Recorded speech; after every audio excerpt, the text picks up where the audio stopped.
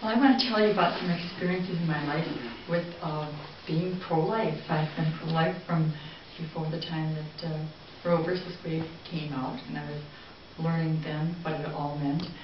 And one of the directions that it has taken me was to get acquainted with an organization called Helpers of God's Precious Infants.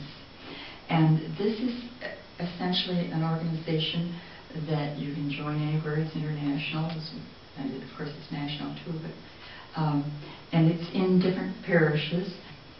What they facilitate you being able to do is to go to an abortion clinic and pray. And that's the whole idea of, struggling against abortion for so long that I protested, and there was a time when my husband used to give me dimes so that I could call up if I got arrested and all that stuff. And so I've had a lot of experience, but this seemed to come to be a very comfortable sort of thing for me because my children were getting older and I had to be more responsible at my time and where I went and things like that. And so what has happened right here in our parish is that if you join Helpers of God's Precious Infants, the idea is that they connect you up with other people who are in the organization that would like to pray in front of an abortion clinic once a month nearby. You covered your abortion clinic, so to speak. And here in our parish we had a clinic on the north side of Dempster, and it was immediately west of Lurvy's nursery, and a couple of blocks west of Lutheran General Hospital. And they give us a beautiful book, and I'll tell you about that later, but I do want to tell you a little bit about, well, it's kind of all connected. The book is divided into 3 sections for the joyful mysteries, the sorrowful mystery, and the glorious mysteries. So you can see it was put out before the luminous mysteries. But anyway, and so each Saturday that we would go, we would pick one of those hours, they call it, and it takes approximately an hour and a half to read through the prayers. And in the process, you do say a very biblical rosary because you have a whole page of the biblical background for each mystery of the rosary that you're doing. And they recommend that you walk so that your legs don't get stagnant standing in one spot. That's kind of hard for me to get these people to move around, so we kind of stand in one spot. Anyway, we have a leader who is in charge of several parishes, and that's why we have people from Glenview and Des Plaines all around who live near this abortion clinic. And we meet one Saturday a month, about 9:30, and we're there till about 11. Anyway, when we were praying at this abortion clinic on Dempster, they're very good about telling us what we can do or can't do. And the abortion clinic is in a large 1-story building that you drive in off Dempster, and the abortion clinic is actually the back offices of this building. So we are allowed to walk on the public sidewalk on Dempster and pray. We may not step onto the blacktop or onto the driveway if we are praying or just standing together in front of the abortion clinic. If we are walking to our car, that's all right. We're no longer praying. But we can't talk to anybody if we're on the public driveway or the parking lot anywhere inside of the sidewalk. So it isolates us so that we're just back and forth saying our prayers. And several times we had 3 ladies come, and they wanted to be in front of the abortion clinic, pray too, and they told us that they were evangelical Christians, and they read the Bible.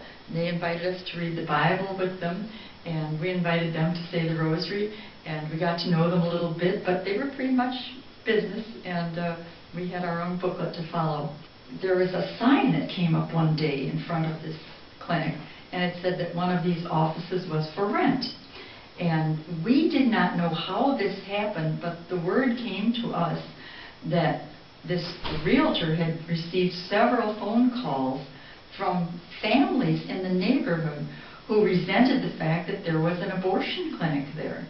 And when they saw this sign come up, they took the opportunity to call the realtor and say, you know, I'm not looking to rent an office in your building, but I want you to know I have young people, high school age people or young children coming along, and they're aware that you have an abortion clinic in that building, and we don't like it.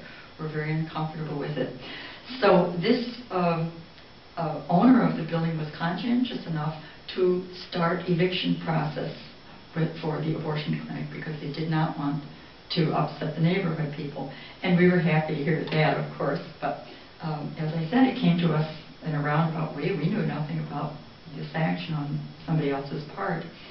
And somebody in our group said it's going to take them anywhere from 9 months to 15 months for this abortion clinic to leave before they're gone. And so we just continued meeting and praying and saying our prayers. And when we got through, we went home. We did have some nice things. We had a beautiful full-size picture of Our Lady of Guadalupe, the actual size of the picture in the Basilica in Mexico City. And we have a beautiful picture of the Divine Mercy of Jesus in the Divine Mercy pose. And they're very large, and so that always kept us company, which is nice. Anyway, this particular day, a truck from Lurvy's nursery pulled up across the sidewalk, and there were some gals in it, and a couple of them got out, and the other one was sitting there with the motor running, and they came over. They kind of waved us over to them, and we came over, and they said, "We want you to know that Mr. Lurvy is saved, and that we are saved, and that we like very much what you're doing here. We've been watching you for a long time, and Mr. Lurvy has decided that a year or a year and a half is too long to wait for that abortion clinic to be evicted, and he's buying it. They're going to be out of there within the next 3 months." Wow! You should have seen the smile on our face. And so that was one of those unexpected surprises that you get when you're doing something and just roll along doing the ordinary thing. And so I just wanted to comment to you about that. Of course, this abortion clinic is very busy. Saturdays is their busiest day, and he quickly found another place, and it's immediately north of Pesci's Flowers, across the railroad tracks, on the same side as Pesci's.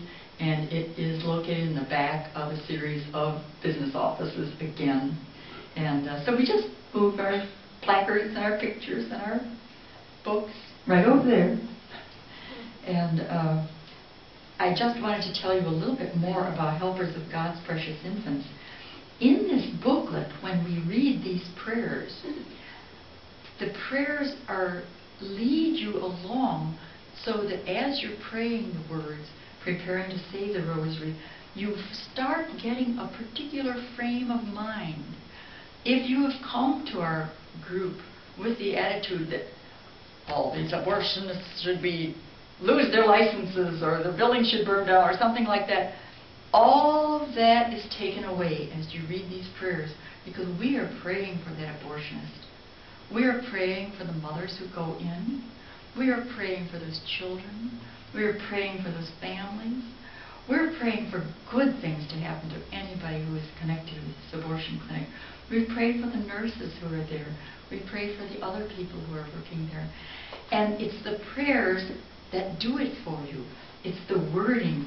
And it's so wonderful because at first you think, oh, they don't deserve it. But as you continue, you realize how lucky you are to have this opportunity to be saying the right kind of prayers the right way. And so it's been a great joy in my life. Does anyone have any questions? You're not governed by the city of Chicago's bubble law and things like that. Well, you know, that bubble law just came up, but we are very much governed by where we may walk. As I said, no, we had to stay on the public sidewalk. We could never walk the 200 yards back to the abortion clinic or anything like that. We do have 2 girls who were coming from Lake Forest. They're sisters. They were pretty blonde. They're a little charism when they came. they would bring several beautiful colored cellophane over the Easter basket, and this would have clothes for a newborn baby, and a gift, and a booklet, and some other things for a baby. And what they would do is go to the far end of the greenery that we walk on. We're allowed to walk on a piece of grass that is just 6 feet wide from, across the front of the abortion clinic now is on River Road. So we're allowed to walk on that greenery. We can't step onto the driveway in, and we can't walk anywhere on the blacktop, which is their parking space. But anyway, they try to flag down the cars just as they're coming in. Now, they're not very successful in one respect. These people are very, very intent, and whoever's driving, their hands are gripping the wheel, and they have a very intent look on their face. But every once in a while, they can flag one of them down and say, "We have a gift for you. We have a gift for you." And all they want to do is get that basket into the car. No matter what happens or takes place that day, and in the basket there is a leaflet that tells them, if you have problems after your abortion, we can help you. And so that's another little phase of it. But we are constricted where we can go. Yes? Can you comment on the attitude of the people who are with you in prayer? Well, we're all excited every Saturday when we get together. We do have a couple of ladies who actually do wave to people and try to call them. And the people that come aren't necessarily the girls going in, but it will be someone who has driven them. And he's got to wait now 2 hours for her. A lot of them just drive away, leave the girl off and drive away. But if they're back there in their car, they get out of the car and walk around a little, and then they kind of wander up to us and or want to know what we're doing and things like that. We have rosaries, not 1 but 2 or 3, hanging from the rearview mirror. Well, we've got a new law in Illinois, you won't do that anymore. But it's such disconnect when you think about that. They're prayerful. They probably have statues in their homes, in their families' homes, and they're there, to get an abortion. Yes? Where do you refer the mothers to? Where do you refer them to? We refer them to the Women's Center. I've taken people down there who actually came on a bus to get their abortion. They didn't have a car. And we refer them to the Women's Center. Now, there is a little branch of the Women's Center that's in about a block and a half away from us. But we always have to find out if they are there that Saturday morning, functioning. Otherwise, we take them down to the one on Cicero. Yes. Mm-hmm. Yes. And what does the Women's Center do? What do they provide? The Women's Center that these women walk into looks like it's an abortion mill. But we have told them ahead of time, please don't get your abortion. There is help for you. We're going to take you someplace where you can get help. And these women are on the edge.